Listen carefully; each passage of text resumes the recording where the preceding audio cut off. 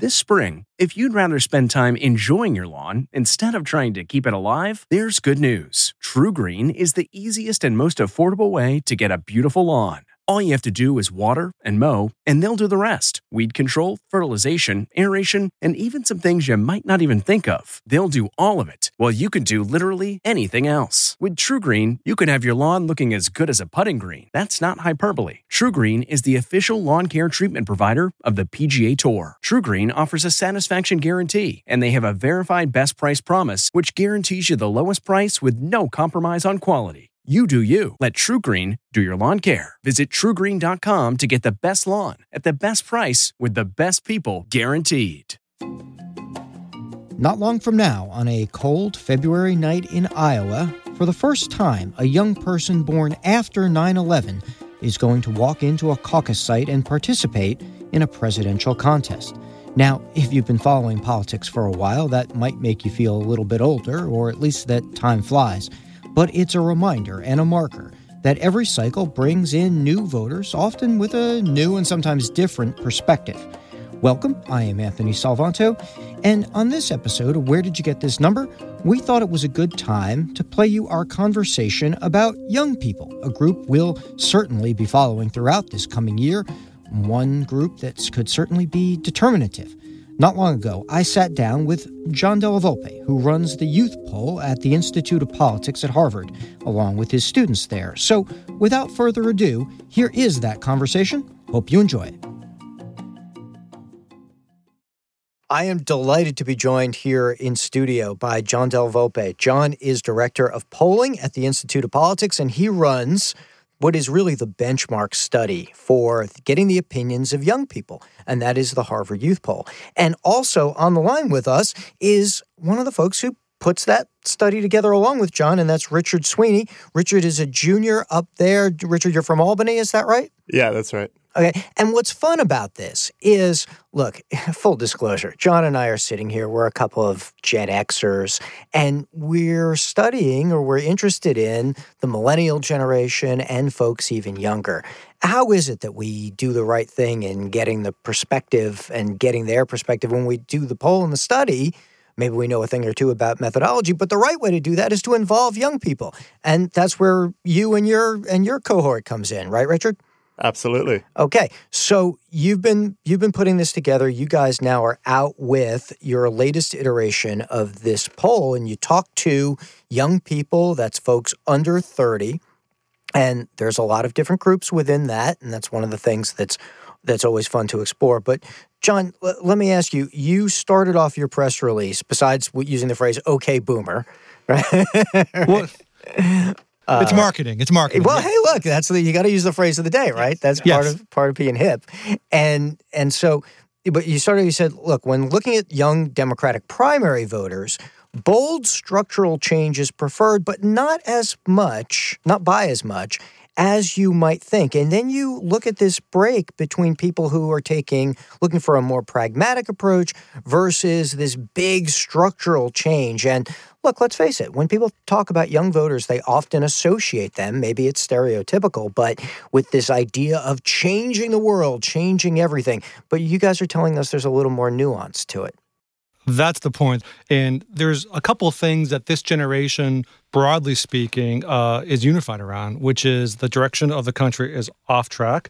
They believe in the impeachment and removal of the president. One of the more interesting parts of this survey is our students want to understand kind of thematically what's next after Trump. And there was a lot of bipartisan debate in our study group, which accounts for close to 30 undergraduates. Should we aim for big structural changes that may be difficult to carry out, or should we aim for more kind of incremental reforms, important reforms, but have a better chance of being passed? These were the young people you brought together to have a conversation? Exactly. The young people who are members of our study group, it's called the Harvard Public Opinion Project, includes close to 30 undergraduates. This is what we've been doing for 20 years now.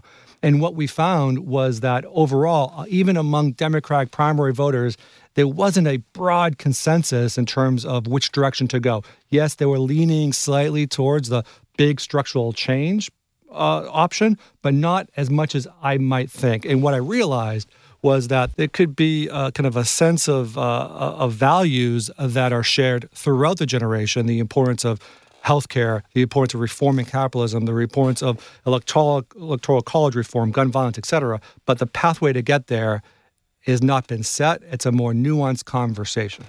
Hey, Richard, let me ask you about this process. When you're learning how to do a study and you're listening for the kinds of language and the kinds of ideas that John is describing, and then you've got to synthesize those and put them into a question that thousands of young people have to look at and recognize and go, oh, yeah, that's my answer. Tell us about what you learned through that process and tell us what you got out of those groups. Absolutely. So the way the Public Opinion Project works is we start off at the beginning of every semester with about 25 of us undergrads sitting around a conference table with a bunch of big empty posters. They have broad questions at the top, things like what keeps you up at night? If you could change one thing in America, what you would change? And we spend an hour just filling those posters with the things that come to mind. And when we finished that session this year and we looked at the posters, we found a lot of specific policy changes. But then we thought about it some more and we realized all of those could be boiled down to sort of a single debate. How fast do we want the country to change? Are we in favor of more gradual incremental change or more sweeping structural reforms? So that's sort of where these questions came from. And what surprised you about the answers and the breaks to those when you analyzed the data? I think a bunch of us in the committee expected to see this division among all young people or among general election voters, that about the same number favor the incremental approach as the same number that favor the structural approach. I think where we didn't expect to see a similar divide is among Democratic primary likely voters. Tell me, guys, what is different between the young people who favor the pragmatic approach and the ones who favor the structural approach? Because it seems to me that it's the structural approach that seems to get a lot of the attention. When we hear about young people and we hear that, well, they don't think the U.S. economy works. We've heard a lot of polls that have shown results saying things like young people approve of the word socialism or favor the idea of socialism more than previous generations. Those are structural opinions, right? So that's overblown? I think we were among the first, polls back several years ago to talk about the fact that a majority of people under the age of 30 do not support or approve of the way in which capitalism is practiced today. It doesn't mean, and we said it at the time, that they are socialists. And that, I think, is actually a good indication of what they're talking about. So the idea of modernizing, making capitalism more democratic, right, more accessible to folks, is an opportunity where we can achieve real progress and real reform in the not-too-distant future. I think that's an example of structural change that needs to happen to our economy in the eyes of young people without being so dramatic that it changes the nature of who we are as a country. That's a good example. And we also see interesting differences when we break down the generation by age, by race, by level of education in terms of who's supporting structural change versus who's supporting that more pragmatic, feasible approach that Richard talked about. You guys asked an interesting question, should billionaires be able to exist? I guess that falls into the more structural argument camp, but what prompted that question?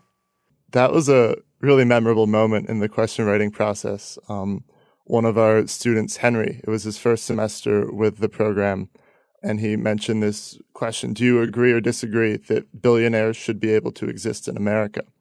And at first, the room laughed. We thought it was a funny question. We thought it was absurd and something that would never make it into those top 10 or 15 that go into the poll. And then we all sort of stopped and thought about it for a little while. And people made some arguments. And 10 minutes later, we were sold that this is a pressing national issue. This is something the young people are thinking about that others aren't yet. So we put it in the poll. And then after the poll was submitted for fielding, not 3 or 4 days later, Senator Sanders is tweeting about his doubts on whether or not billionaires should exist. When we were in New Hampshire, we heard young Republicans tell us unprompted that they were skeptical that billionaires should exist. So I think that was a great example of how if you can get 25 young people in a room, they can anticipate the pulse of what our generation is feeling on the ground pretty well. And probably a bunch of them think someday down the line they may. This episode is brought in part to you by Audible, your go-to destination for thrilling audio entertainment. Whether you're looking for a hair-raising experience to enjoy while you're on the move or eager to dive into sinister and shocking tales, Audible has an exclusive collection of thrillers from best-selling authors that will keep you on the edge of your seat. Like James Patterson's first audio-only thriller, The Coldest Case. Experience stories like never before, where every chilling detail is brought to life by captivating sound design. Plus, as an Audible member, choose one title a month to make yours forever. And now, new members can try Audible free for 30 days. Just visit audible.com/WonderyPod or text WonderyPod to 500-500. That's audible.com/WonderyPod or text WonderyPod to 500-500. Be one as well, or at least have a chance to be, which is always important. Let me ask about this idea of building a movement, which came up in your survey as well. In a relatively large number, the young people you talked to said that to achieve their goals, they felt like it was necessary to build a movement, in part to take on organized power. And I wondered, for those who feel that way, what is it in particular that they feel is necessary in order to change, to build a movement, but also what tools do they feel they have available, maybe social media, maybe organizing power, that makes it possible for them to build a movement, and why do they think they need one? I believe the reason they think they need one is they see in living every single day the largest generation gap in American history, at least in the last 50 years, I would argue, and one of the most significant political gaps, the age gap, the generation gap, compared to any other kind of gap we're seeing in politics today. So this generation is seeing their coming of age with a fundamentally different set of values than their parents and their grandparents. And the amount of stress and anxiety that young people are forced to deal with on a daily basis is unlike, I think, any other previous generation. And they're looking for outlets, and they're looking for kind of camaraderie, and they're looking for opportunities to make a difference. We saw pre and post the 2016 election, we saw a tremendous increase in the number of young Americans who believe that politics can make a tangible difference in someone's life. We saw the only last time we saw that was pre and post 9/11. So there's buy-in that the political process writ large can change things. The combination of organizing power, as you said, social media, and frankly, being empowered by other people, whether it's the Parkland students, which only 18 months ago began to organize and made systemic change, within weeks in Florida, and months later, they were, I believe, school shootings was the number one driver of youth participation in the midterm elections. Young people understand that they're the largest generation the world has ever seen, one. Secondly, their values are just more progressive than any other generation, and whether those progressive values are for pragmatic change or for big structural change, they're still progressive, too. And the third thing is they see the difference that participation can make, and that's what they're focused on. Richard, when you were doing these focus groups, did you make an effort to try to find young people of all backgrounds and also of all economic situations? And I say this with this preface. Oftentimes when we see, whether it be in the media or in reports, young people, they're often sort of portrayed as everybody's in college or everybody's, aspiring to go to college. And John, you and I have talked about this offline many times. Not everybody is, and not everybody wants to. So tell us how it was that you assembled these groups and what kind of voices you had in there. These groups were a great complement to the group of people we usually interact with on our college campuses. Of the 12 people in the room, several, I think only 2 of them were in college. The others had chosen not to attend college or had already received their degree and were in the workforce. And I think that adds more depth to this picture of the student loan crisis our country faces. hearing from these people, I think being in college is a time of tremendous hope when you think, once I'm out, I'll be able to find a stable job and earn so much money. Up in those focus groups, we were able to hear the other side of the story, where it's, I'm out of college, I have this stable job I was promised, but even with the 2-year degree paycheck or the 4-year degree paycheck, it's barely enough to cover the interest on the loans and to deal with housing prices, even in an area like New Hampshire. Richard Sweeney, thank you so much for joining us and giving us your perspective on this amazing study. All right. Thank you, Anthony. We'll be back in 1 second with more with John Del Volpe, Director of Polling at Harvard's Institute of Politics. John, you mentioned you'd done a focus group of young Republicans, and I wonder, since you've been doing this a while, what is the difference between young Republicans today and young Republicans of, say, a generation ago, if any? So there are some differences and there are some similarities. So on issues related to same-sex marriage, on issues related to climate, young Republicans today are clearly becoming more progressive. However, on the issue of healthcare, I was surprised. I looked at Trump voters today compared to Bush voters 10 years ago. And I found that Bush voters 10 years ago were far more likely, by double digits, to believe that healthcare in America was a right and that the government ought to provide it if necessary. So it decreased over the course of the last 10 years, where support for same-sex, support for climate change, some of the other kind of wedge issues in America today the gap has actually diminished between the parties, but not on healthcare. John, let me ask you, one of the things in your study showed that there were some situations, in fact, many situations, in which young people said they felt uncomfortable discussing political views, and that was particularly true for young Republicans in situations where it seemed like they might feel like they were surrounded by young Democrats. In an era where we all sort of decry that things are hyper-partisan, hyper-polarized, and there isn't enough conversation, what does that portend? I think there's two parts of that question, Anthony. One is, yes, unfortunately, Republicans are just less comfortable being themselves, being Republican and being conservative in certain situations, specifically with their professor, if they're in college, or also, in the workplace, et cetera. That's clear. We've seen that over the years and a variety of other kinds of questions we've asked. And typically, I remember last cycle, it wasn't all Republicans. A Bush voter was as likely as a Democrat to feel comfortable. It was a Trump voter or a Kaine voter or, other kinds of more conservative and less mainstream Republicans who were most sensitive to that. But I'll tell you something, over the last month or so, I've been to Kansas, I've been to California, New Hampshire, Delaware, and New Hampshire twice, talking to voters, sometimes on college campuses, sometimes in others, Democrats and Republicans. And people just want to have a conversation about, as Richard said earlier, about what keeps them up at night, about what they need to get ahead, about the fact of how do I pursue my living, which is I want to be a school teacher and afford a house or an apartment without having to find 5 roommates over the internet, right? We had, when we did these focus groups up in New Hampshire, we had a dozen or so of our students in the back room. They're watching me for the first time, and every member of my Republican group had some form of debt.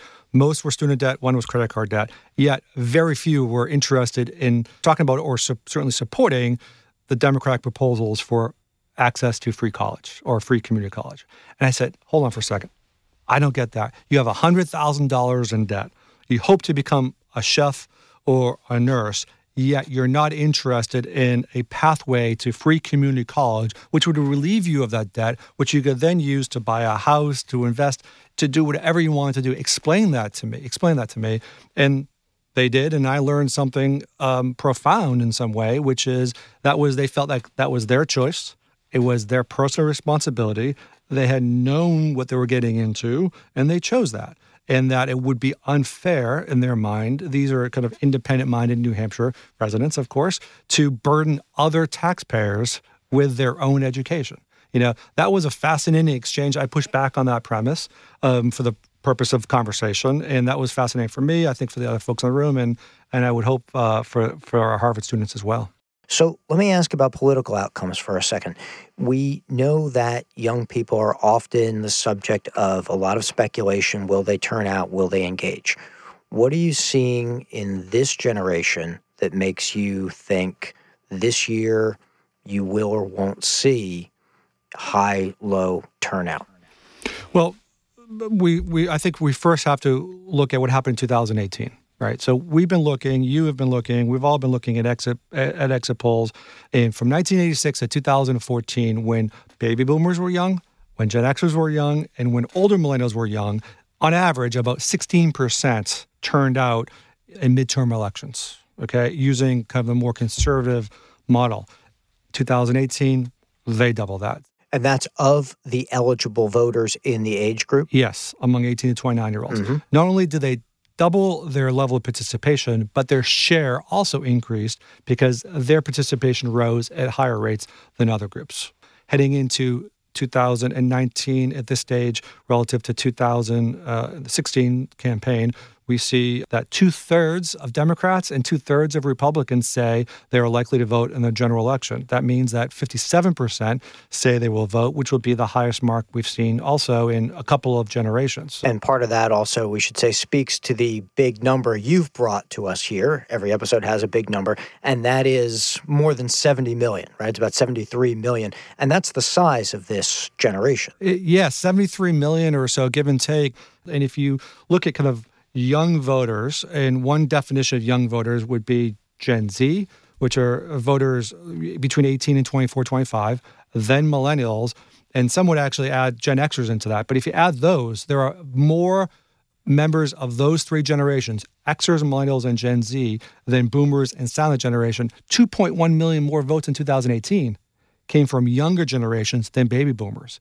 So we are at this tipping point between boomers having all of the political power and the opportunity for millennials and younger voters to seize that power as well. This is a 50-50 country, but it's not a 50-50 generation. It's a 2/3, 1/3 generation. 2/3 voted for Obama in 2008. 2/3 will vote for the Democrat, I think, in 2020. Frankly, it's having implications now. Kentucky and Louisiana, those elections, we talk about the suburbs. Well, you know who's living in suburbs today? Millennials. They can't afford the city. They're moving to the suburbs, and they're changing the nature of voting, even in conservative states. That's a great point. And somewhat picking up on that, when we talk about somebody's life cycle as you move through stages, roughly speaking, in your early 20s, if you're not in college, you're getting your first job, or you are in college, by the time you get to your late 20s, you're starting your career, you might be starting a family. This is sort of the traditional pattern. And yet we pollsters often lump everybody together. We go, okay, here's the under 30 group that encompasses, and, you know, full disclosure, you and I have talked about this, you've told me about this before, that encompasses a range of big changes in your life. What are you seeing right now within that cohort between the very youngest and, as you talked about, the relatively older set of the millennial generation? Well, one thing I'm seeing is not what people expect. Too many people expect the old adage that once you're, that you become more conservative as you age. What we're seeing is, because of what we talked about earlier, because of when this generation kind of came of age during this incredible national stress around 9/11, the recession, et cetera, they're seeing, and looking at the current state of the Republican Party, they're choosing to be Democrat, right? So these progressive values that they had when they came of age, when they're in their teens and their 20s, they're maintaining these, and they're taking these to the voting booth. So among the most reliable Democrat cohort in America today are 30-something-year-olds, those older millennials. This is fascinating. John Del Volpe, thank you so much. John's director of Institute of Politics Polling. And this has been a blast. Thanks, man. Such a pleasure. Thanks, Anthony. And that's going to close out this episode, Where Did You Get This Number? And let me thank everyone here at CBS News Radio, in particular, of course, our great producer, Ellen Pang, always does a fantastic job. Maeve Burke for all of her help making this possible. And as always, if you've got questions about polling, about politics in the upcoming year, we are on Twitter at WDYGTN. That's the initials, of course, for Where Did You Get This Number? On Instagram, we are at Get This Number.